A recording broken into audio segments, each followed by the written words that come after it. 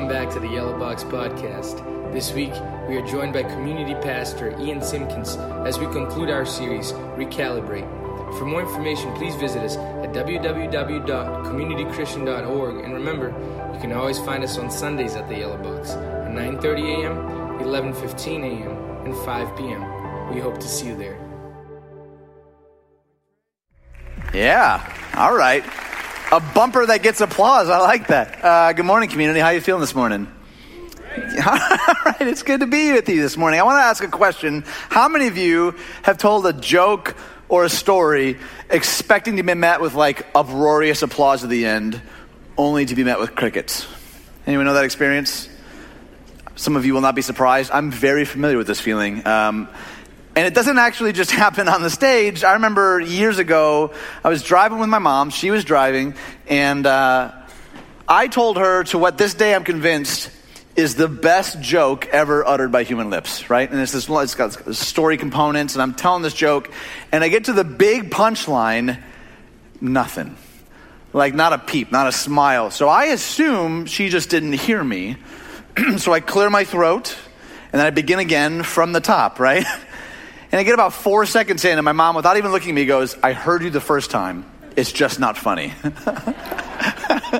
I love my mom. I love my mom for so many reasons. But many of us know, though, that responses are integral to relational interactions, right? Like it would be weird if you went to coffee with your spouse, with a friend, and no one said anything to anyone. Or someone was saying something, and the other person just sat staring blankly back at them. That would be strange. We know this to be true. And as John mentioned, we're wrapping up this series, Recalibrate. And we've called it that because we know that it's easy to kind of get off track in our spiritual journey. It's easy to kind of wander or veer or to get distracted. And so we've been talking about what it means to kind of recalibrate, to refocus, to realign our hearts, our minds, our spirits to God and what he's doing in the world. The first time we talked about remembering, right? This idea that we remember who God is, what he's done, what he says about himself. But not just that, but we also remember who he says we are. When other voices want to like whisper untruths, they want to distract us or knock us off course, we remember who God says we are and whose he says we are. Then the following week, we talked about a posture of receiving, right? In a world that always wants to grab, wants to grasp, we receive. We don't come to Jesus arms full of all the things that we do for him. We come arms empty and we receive grace. It's a posture of receiving. We talk about showing up in our groups on Sunday mornings, expecting God to do something, that we'll receive something from him. So today I want to talk about this idea of responding. To respond to God based on what we know of him, what he says to be true of us based on what we've received. How do we respond? And before I answer that question, I want us to define worship again really quick, because I know plenty of us maybe have different opinions about what this word means. The way we've been talking about worship is this: giving your whole self to God. Worship is giving your whole self to God, not just Sunday mornings, not just an hour out of your week, but everything you are and everything you have is an expression of worship. Now, the Apostle Paul, writing to the church in Rome, I think put it brilliantly. Here's what he says.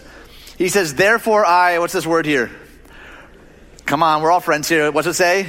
Urge. I urge you, brothers and sisters. Now, anytime in Scripture the writer urges someone, we should pay attention.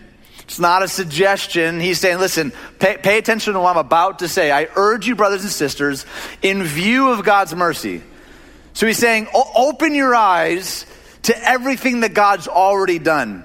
He's not about to give them instruction in order to earn God's mercy, to earn his favor, to earn his love. He says, no. That's already been freely given. So in view of that, in light of that, here's where he challenges us. Offer your bodies as living sacrifice, holy and pleasing to God. This is your true and proper, what's the word? Worship. Do not conform to the pattern of this world, but be transformed by the renewing of your mind. So Paul is urging them. There's a lot of things he could have been urging them towards. He's saying, don't forget what God has done and is doing in and through you. That's the remembering piece, right? Hold on to that. Remember who he is and who he says you are. Receive the free gift of grace in Jesus that you could never earn or deserve, no matter how hard you try. And he says, here's how you respond. Don't just offer your Sunday mornings. Don't just offer your church friends or your church environments. He says, offer your whole bodies, your whole mind, your whole soul. Everything you are and everything you have, offer that. That is your true and proper worship. Another way that I've heard worship defined is this: that worship is the act of pouring oneself out. Now note, I didn't put the act of pouring oneself out to God, and here's why. Because I believe that every single one of us is a worshiper. That part's not optional. Whether you came in this morning, you've been walking with God for a long time, or you're not even really sure how you got here, maybe someone dragged you here, all of us are worshipers. We are all pouring ourselves out for someone or something. It's not an if, but a how. We are all continuously outpouring for someone or something. And so in Scripture, when God talks about worshiping Him and Him alone, it's not because He's like a needy junior hire. It's not because He's like self-conscious. It's because He knows that that's what we're wired for. That when we put the weight and expectation of God on anything other than God, that thing eventually crumbles beneath the weight. Are we tracking? Does anyone know what it feels like to put the full weight and expectation on someone or a position or a salary, and then it eventually lets you down? Maybe you thought like, man, once I make this much money or I live in this neighborhood, I've made it this far in my career, then I'll feel fulfilled. Then I'll have purpose and identity. And right on the other side of accomplishing it, you realize not even close. We are all pouring ourselves out for someone or something. It could be a person, a cause, a status, an experience, an achievement. But here's the reality. We will become what we revere. We'll become what we behold, and we'll reflect what we revere. We become what we behold, and we reflect what we revere. Whatever that thing is that we pour ourselves out for, that eventually changes us from the inside out. It could be a relationship, an accomplishment, an experience, a certain status. Whatever we pour ourselves out for, whatever we empty ourselves out for, that will begin to affect who we're becoming. But God reminds us over and over again that we are made in His image and likeness. So that to worship God, to direct our outpouring to Him, means we become more and more who He made us to be, who our Creator designed us to be. Now, the reality that's, I think, probably true for most of us is that that's fine and good in a room like this, right? We're like, yeah, we could even like nod in agreement, but it's easy to get distracted, isn't it? I know it is for me. Like I sometimes I drift, I wander, and I'm not talking about like, I'm not talking about felonies. Like I assume most of you are going out and stealing cars this afternoon, right? Like it's like small things here and there where we forget who God is and we forget who we are, and over the course of time, we end up somewhere that we never expected we would be. Anyone know that feeling? How did I get here? How am I now acting like that? How did I believe this about God and about others? So in light of all that, in light of this need for us to recalibrate, to realign, how do we actually respond? Well, I thought instead of just talking about it, we would actually practice it together. Does that sound fun? Does that sound okay? Two of you. I'm going to do it anyway. So, because here's the thing. Sometimes when we talk about worship, it can feel kind of like ethereal, right? It's kind of nebulous. It's kind of like out there. It's like Fantasia. Like, I don't even know what worship is, right? I want to kind of move this idea of worship from the ethereal to the personal. And we're going to do that a number of different ways. The first is through what we're going to call praise. Through the act of praise. This is maybe the component that's most natural to us, the one we kind of expect. The singing praises to God. I love what the psalmist writes in Psalm 150. It says, praise the Lord, praise God in His sanctuary, praise Him in His mighty heavens, praise Him for His acts of power, praise Him for His surpassing greatness, praise Him with the sounding of the trumpet, praise Him with the harp and lyre with a Y, not an I, praise Him with the timbrel and dancing, praise Him with the strings and pipe, praise Him with the clash of cymbals, which is the only one I'm really qualified to do, praise Him with resounding cymbals, let everything that has breath praise the Lord, praise the Lord. So everyone, I want you to take just a big breath in right now. Okay, if you just did that, you're qualified. Let everything that has breath praise the Lord. And I love the almost like manic nature of this psalm, because he's sort of listing all of these things as a way to communicate whatever it looks like, do that. Praise God. Figure out how to do that for you. Some of you, it's going to be singing. Some of it's going to be playing instruments. Some of you, it's through going for a walk. It's painting. There's different ways that I think God has wired us to express praise. He says right at the top, right? Praise him for his acts of power. Praise him for his surpassing greatness. The point is this, that part of our response is to sing praises back to God. Not so that he loves us, but because in Jesus, he already does. That's the good news. That while we could do nothing to save ourselves, God didn't just like write a rule book and say, figure it out. He sends himself. God sends himself. He loved us so much that he'd rather die than live without us. Now, I know what some of you are thinking. This singing thing is fine for those of us who are singers. I'm not a singer. I want you to know I'm with you. I feel that. I played drums for far too long without earplugs. I don't have a good sense of singing at all. But I read an article a couple months back that I found really fascinating. And it wasn't a Christian article by any stretch. But the article was kind of making the point that singing aloud together actually affects our physiology. The article called this a neurological force amplifier. The article was talking about that when we sing aloud together with a group of people, it actually affects our brains. It affects our body in a really positive way. When we sing aloud together, even poorly, it makes our brains more receptive to learning. It actually affects chemicals in our body that bond us to the people around us. It creates a greater sense of community. Does that sound like any place that you go, maybe weekly, I don't know, maybe on a Sunday? Even if you're totally tone deaf, which I'm with you, singing aloud together in a room makes a big difference. Now, I think the example they used was like a Bon Jovi concert. Unfortunately. Sorry. I mean, okay, they're okay. But like, how about, like, have you ever been in a Cubs game where like everyone's singing "Go Cubs Go"? It's not a beautiful harmony. It isn't, right? But it's like, oh man, these are my people, or whatever the Sox sing. I don't know, better luck next time, or whatever they sing. I don't know. I'm not sure. I'm from Detroit. My point is this. Singing isn't just this like churchy idea that like we should do it because there's musicians on the stage and this is the time where we do it. We're actually hardwired to receive, to respond in singing, and it makes our brains more receptive to learning, and it bonds us to the people we're with. It's why we do it together, because we remember together that we're in this together. We thank God not only for the good gifts of life and breath and family, but also community, that we don't walk this road alone. So I figured we actually practice aloud together. So I'm going to invite the band out on the stage. And while they come, why don't you all stand wherever you're at? Go ahead, stand wherever you're at. And let's get ready to actually sing. Want some trunk rotations here? Want to get some, twists? You want to do some like noodle arms? Why don't you high five the people around you real quick? Just high five them and say, let's get this. Let's do this. Let's make this happen. See, wow, you guys are good at that part. Even by turning to your right and left and recognizing like, oh, I'm not a silo, I'm not alone. Like, we're experiencing this together.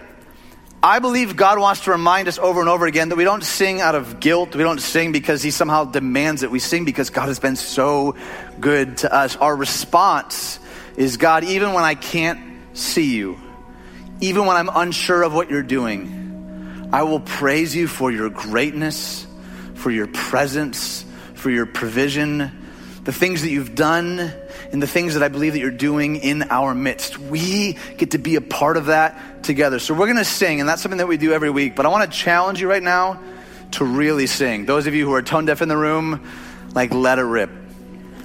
Just go for it. Because it isn't about how pretty our voices sound. It's about declaring, it's about praising together this God who loves us and sees us and knows us by name. Let's sing aloud together. You can be seated. So we just sang about this idea of 10,000 reasons. And I know that I've sat in chairs like that in rooms like this one where I have struggled to find one of those reasons, right? That's real.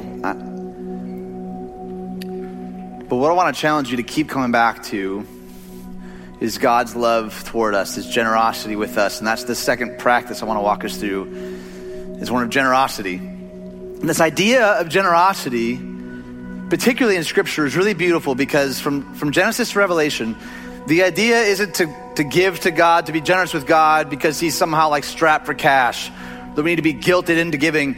The whole point of generosity is a reflection, a response of God's generosity to us. It's a reflex of him initiating generosity to us first. Maybe the most famous scripture in all of the Bible is, for God so loved the world that he what? He gave.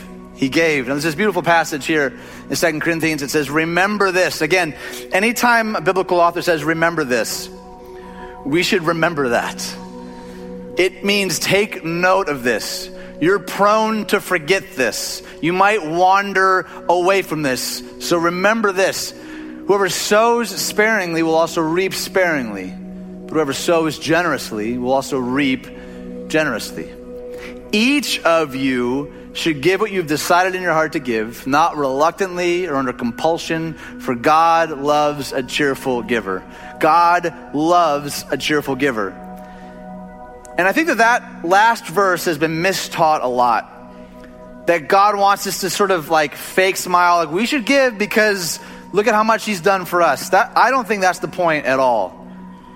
I think the point is that when we give, when we're generous, when we live with our hands open rather than clenched closed, we're actually reflecting his nature.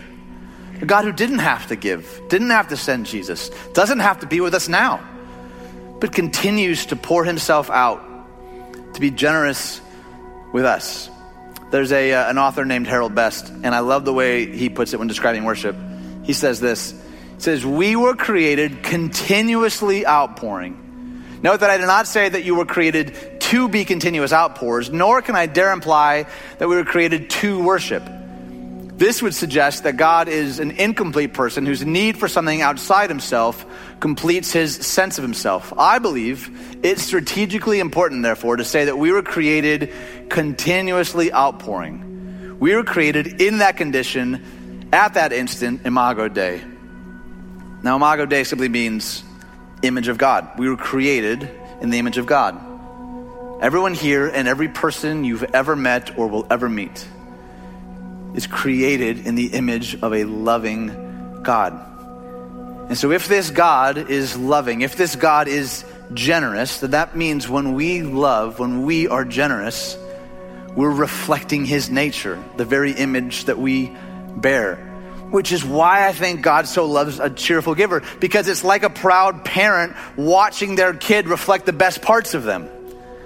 When we give, when we recognize that everything that we have is a gift to us, on loan to us, that we're to steward well in this world, regardless of how much you think that you have, every resource, every dollar, every breath in our lungs, every skill, every talent, it's a gift. And God says, steward it well.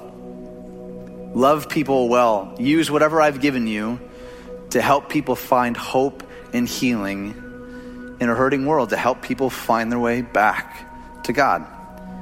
And so we have a moment every service that we call giving back to God. And we say back to God very specifically because we believe that everything that we have is on loan to us in the first place. Everything. And I know plenty of you in this room, you give either through the app or through the website, through a recurring gift, the way that my family does. But I know that others of you prefer to give right now in the moment. And I would usually say something like, I want to invite you to give and to give big, but I'm going to change one word in that. I'm not just going to invite you, I'm going to challenge you. Because Jesus spends over a quarter of his earthly ministry talking about our stuff, our things. Not because I think he's trying to guilt people, but because Jesus knows that what we do with our wealth is an indication of what's going on in the heart level, what's really going on beneath the surface.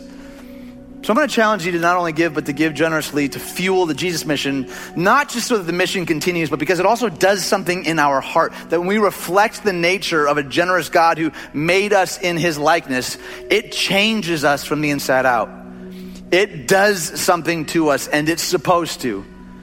And in a world that wants to close its fist around everything, to throw an elbow to get ahead, Jesus invites us to live with the posture of open hands, of generosity.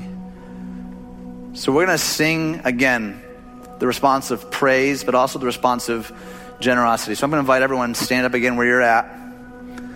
Let's sing to this good and generous God. And ushers, would you begin passing those buckets? Let's also reflect the generosity of this good and generous God. Let's sing together.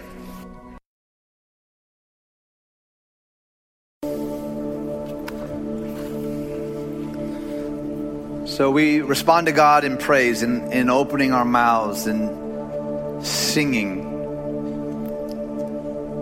We also respond in generosity and seeing everything that we have as a gift. Whatever that is, it's a gift. But we also respond in a practice we're going to call gratitude. And gratitude is a way for us to assume the posture of remembering, receiving, and responding with thankfulness for all that God has done and continues to do. This one, I think, is often a struggle for us, right? Like, we often skip over Thanksgiving and head right to Christmas, don't we? We have sales now on Thanksgiving Day. It's easy for us to jump right to the next thing. God, do one more thing. And God says, pray with confidence that he would. But I think something happens in our heart, though, when we remember, we receive whatever it is that God has done for us, and we respond with gratitude. God, you have been good to me. You've provided probably in ways that maybe I can't even fully realize. The psalmist again says it this way: give thanks to the Lord, for he is good. His love endures forever. Forever. It doesn't run out. That well doesn't dry up. That God, the creator of the universe, looks at each of us and loves us with an unthinkable love that we could never earn or deserve on our own. A God who loved us so much that he'd rather die than live without us. That's why we respond. Not because he gave us a good set of principles or ideas. God loved us so much when we could do nothing to earn or deserve it. And one of the ways that we celebrate that we remember that, is through communion. Every single week we celebrate communion, the Lord's table, the Eucharist together. And what happens at the table, well, there's a lot that happens there. The bread, his body, the cup, his blood, given for you, for me, for us, so that we can have peace with God and peace with others. But it's also an opportunity for us to hit pause on whatever kind of day or week or month or year you're having. To hit pause with all the craziness and say, God, thank you. Thank you for Jesus. Thank you for new life found in him. It's not just simply about thanking him that the tomb is empty, that we get to go to heaven when we die. The Apostle Paul says when we eat this bread and drink this cup, we participate in the body of Christ. It means we're a part of that. That we join him in his work of bringing hope and healing to a hurting world. So we respond with gratitude. We respond with thanks. So in a moment, I'm going to invite you to actually get up out of your seats, to come forward. We have stations here up front and also in the back there. But I want you to do something else for me. If you got a card when you walked in, I want you to pull that out. If you don't have a card that looks like this, you can raise your hand right now, and our ushers would love to get you one. Why don't you take out this card, and I want you to write down, actually put pen to paper, what am I thankful for? Finish this sentence. God, thank you for what? Because here's my guess. A lot of times our gratitude, our thankfulness sort of remains internal, right? Like, yeah, I'm grateful for this, and yeah, he knows that I'm glad for that. But I think there's something tremendous that happens when we actually write it down. When we see it staring back at us. That's right. God has been really, really good to me here. He's been faithful. He's often done things I didn't understand at the time and maybe still don't, but I know God is good. He's caring for me, as the psalmist declares. So I'm going to invite you in a moment, when you come forward to receive communion, to bring that card with you and to place it on the table. To place it on the table is a way of saying, God, this is what I'm bringing to you today. Thank you for doing this thing that I know I could never earn or deserve. Place that on the table next to these trays. Receive the bread and the cup whenever you're ready. And we're going to sing. We're going to sing Not because God told us to, because we're supposed to, but because he's been incredibly good to us. And he looks each of us in the eye and said, you are my dearly beloved son. You are my dearly beloved daughter. That God is in our midst right now. His Holy Spirit redeeming and restoring what we could never fix on our own. And so when we come to the table, when we come together, it's a reminder each and every week to refocus, to realign, to recalibrate. God, I've wandered off the path. I've lost focus. I've been distracted. Okay, thank you for this thing. Thank you for this in my life. So I'm going to invite you to exit out the right side of your row, to come forward, receive the elements, leave your card on the table, head back around the left side of the row, and let's just sing to this good God. Let's sing together. Because it's easy to forget, isn't it? It's easy for me to forget. It's easy for me to lose track, to lose focus. But we come together and we refocus, we recalibrate. So let's all stand together. And when you're ready, exit out the right, come forward, receive the elements whenever you're ready. Head back to your chairs throughout the left, leave your card on the table, and let's sing aloud to this good and gracious God. Amen. It is good to be together, to remind ourselves that we're not alone in this journey.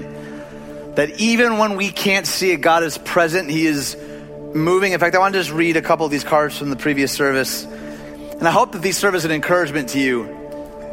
Because I know that's easy to get distracted. It's easy to lose focus. It's easy to kind of get out of alignment. And we gather again and again and again to refocus, to recalibrate. Some people said, thank you, God, for being there when I'm at my most vulnerable and I need your guidance. Thank you, God, for the skills and intelligence you provide to so many who make a difference in the medical field, who helped save my son from cancer. God, thank you for every day you allow us to live and love, always forgiving, always listening, allowing me to be a father. God, for bringing me to the Philippines and showing me how to serve you. God, thank you for finding me over and over and over and over again. This guy said, thank you, God, for my wife. Good man. Good man. And then lastly, thank you, God, for my brother for bringing me to this church today. And the stories go on and on and on. But here's the point. That worship isn't just something that happens in here. It also happens out there.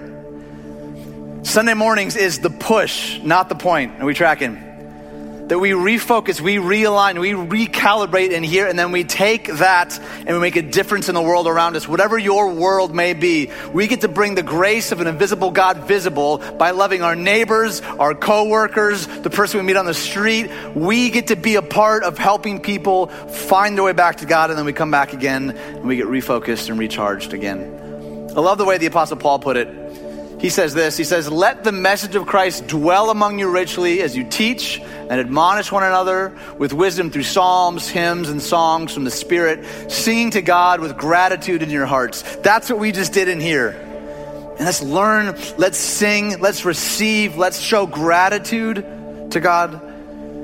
But listen to what he puts in the very next verse. The very next verse reads, and whatever you do, whether in word or deed, do it all in the name of the Lord Jesus, giving thanks to God the Father through him. I looked up the original Greek of that word, whatever, and here's what it means. Whatever. Whatever you do, whatever your job looks like, whatever your life situation is, whatever you do, every interaction is charged with this sacred possibility to make God visible in someone's life, to bring hope and healing to a hurting world. And we do this because this is what Jesus does and did. Philippians 2, it literally reads that Jesus poured himself out. He emptied himself and invites us to do the same, to join him in the mission of helping people find their way back to him. That's what we go and do when we leave this room, when we walk out those doors.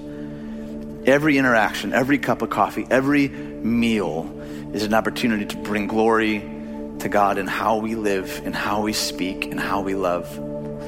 So I want to conclude with this posture prayer that we've been doing throughout this series as a way of sort of committing ourselves to join God in the work of whatever it is that he has for us. And so the first posture is a posture of surrender. So I'm going to invite everybody, put your hands up in a posture of surrender. It's okay. We're all doing it together.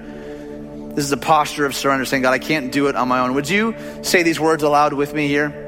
Let's say them together. I choose to hold up my hands as a symbol of surrender. My life is not about me. I surrender to your lordship. I surrender my preferences, prejudices, and position to you. My fears, finances, friends, and family to you. Now, the second posture is a posture of generosity, and this is hands out, palms open, as a way of saying, God, everything that I have, I know is a gift from you, on loan to me that I would steward well. So would you read aloud with me these words? I choose to hold out my hands as a symbol of generosity. What I have is not mine. I am only a steward of all that you have given me. I want to mirror the way that you opened up your hands to us and lavished your love and life upon us. I want to live an open-handed life in a closed-fist culture. And the last posture is what we've been talking about all day. It's a posture of mission. It's about recognizing that what we do here prepares us to then live on mission out there. So would you join me in a missional hand posture like this, pointing forward, and say aloud these words with me. I choose to hold my hands forward as a symbol of mission. I want to live for something greater than me. I want to embrace your kingdom mission. I want to embrace and welcome your mission to the lost, last, least, and lonely, the poor, powerless, privileged, and persecuted. And that's the invitation for us, that we would live on mission, not as silos, but together as brothers and sisters, as a community together, to look each other in the eye when we're prone to forget, when we're prone to wander off course. We look each other in the eye and we remind each other, you're not alone. I'm with you in this. Friends, we won't change the world by going to church. We'll change it by being the church. Grace and peace be with you. See you next week.